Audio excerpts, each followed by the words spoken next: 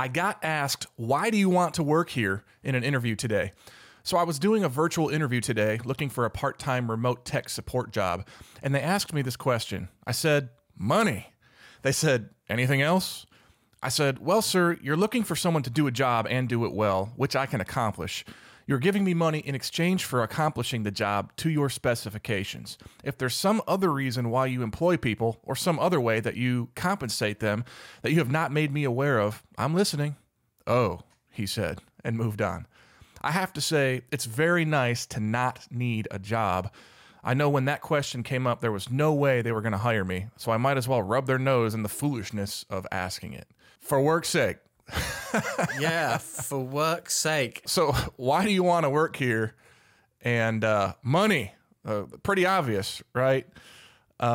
This brings up the thought, Andrew, do you think people are only motivated by money?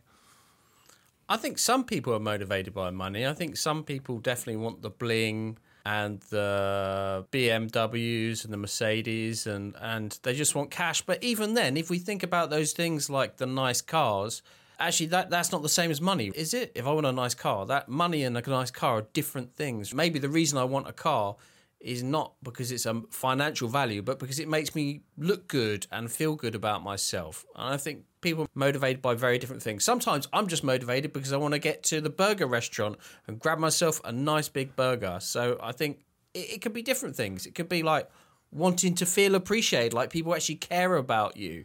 And maybe that's kind of, in an inverse way, what this company were heading towards. They wanted to know if you actually care about something other than money. What do you think, Matt? I heard you say burger. And I lost everything after that. Food. I'm going now. There's my motivation. Yeah, that's my motivation. Oh my gosh. Yeah, I live my life one meal to the next. What do you think the interviewer was thinking when the guy just said, money? Of course, money. Why else would I want to work here? What do you think that guy was thinking? I think he's probably thinking that he wanted to understand what about that particular job connected with the person and like why they weren't just going to leave in like a week's time when they found a job that paid 5% more.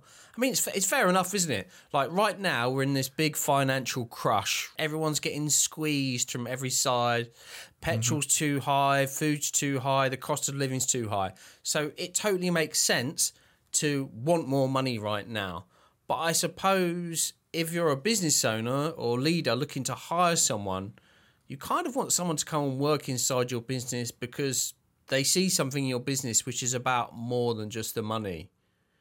Now, it kind of makes sense when maybe you're doing you're doing like a minimum hour job, like a low wage job, maybe at a restaurant or something like the car cleaning or something like this. Maybe it is just about the money because you'd rather be a lawyer or be a professional graffiti artist. But when you're getting into those first professional, shall we say, jobs, then I guess people actually want to know, why do you want to go there? Why do you want to work at that particular marketing agency?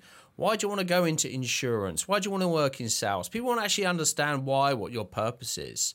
And I think that's why the person asked. Probably they've had people who've come in the past and just taken the money and not been hugely motivated in the long term. Once they've got their money, once they've got the wage and they've got the contract, they're like, oh, I'm on easy street now, taking the bacon home, got the bread, I could just chill out. I don't have to worry too much anymore. So that could have been the past experience of the leader. So maybe they're trying to weed out those kind of people who are just going to get the contract and then slack off because they don't actually care. That's right. So I think really what the boss was asking is, why do you care about working here? Why are you going to care about turning up and actually doing your shift and giving your all and serving our customers? That's right. Man, what a great insight. That why question really is loaded. It's just filled with so much. And, that interviewer is probably thinking, how does this person tie into our mission, our vision, our values?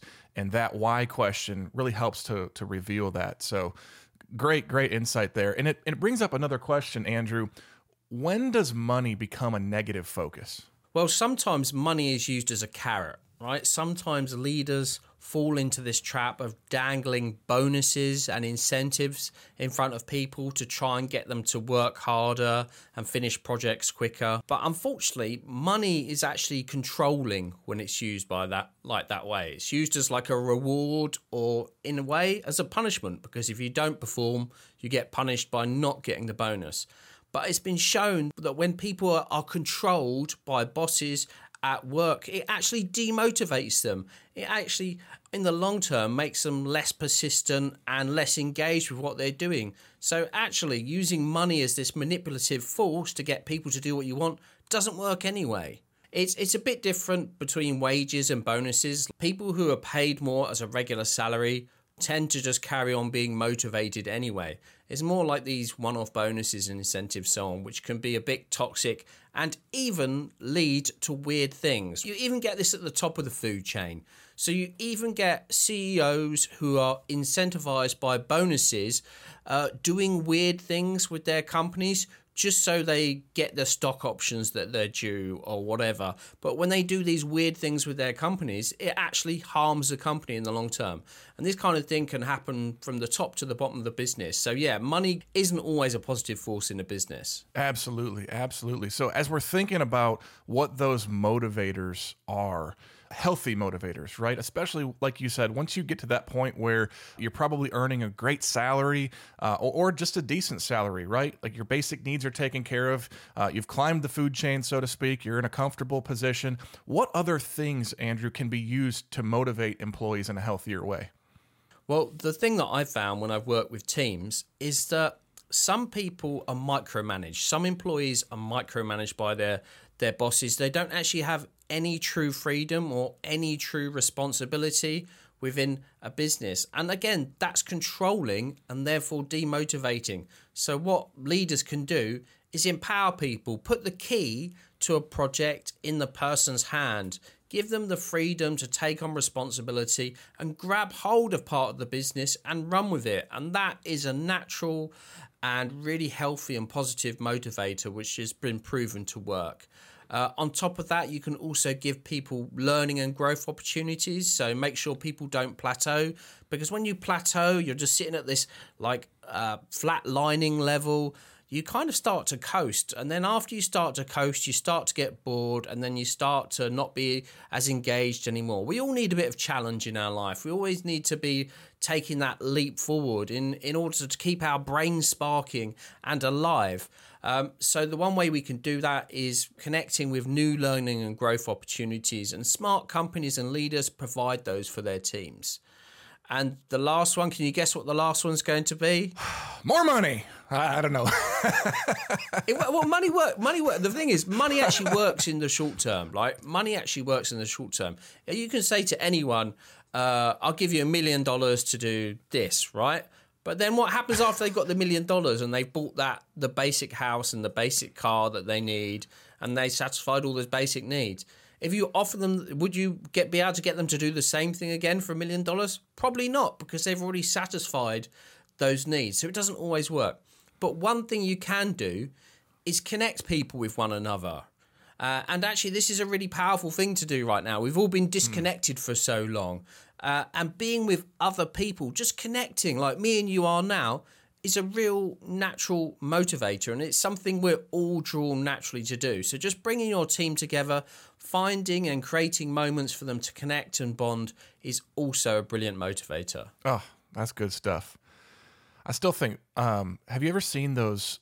They look like a phone booth, but they have wind that blows inside of them, and you can just load the whole phone booth with money and then turn on the wind, and it's just money's just flying around you everywhere, and you get like 30 seconds to grab as much cash out of the air as you can. I think that could be a great motivator. Oh, that sounds awesome. Take me there. Take me there. Yeah, I like that. Take me to the cash wind machine. I love it. I love it in the movies when they show the cash machine out of control and the thing's just like spitting money out everywhere. Oh, yeah. Making it rain. Yeah, or like Terminator 2, where John Connor is like rigged to the cash. He's got that funny contraption which is rigged to the cash machine just to rain out money wherever he goes. Yeah, give me one of those. Why not? Love it. Oh, my gosh. For work's sake. For work's sake.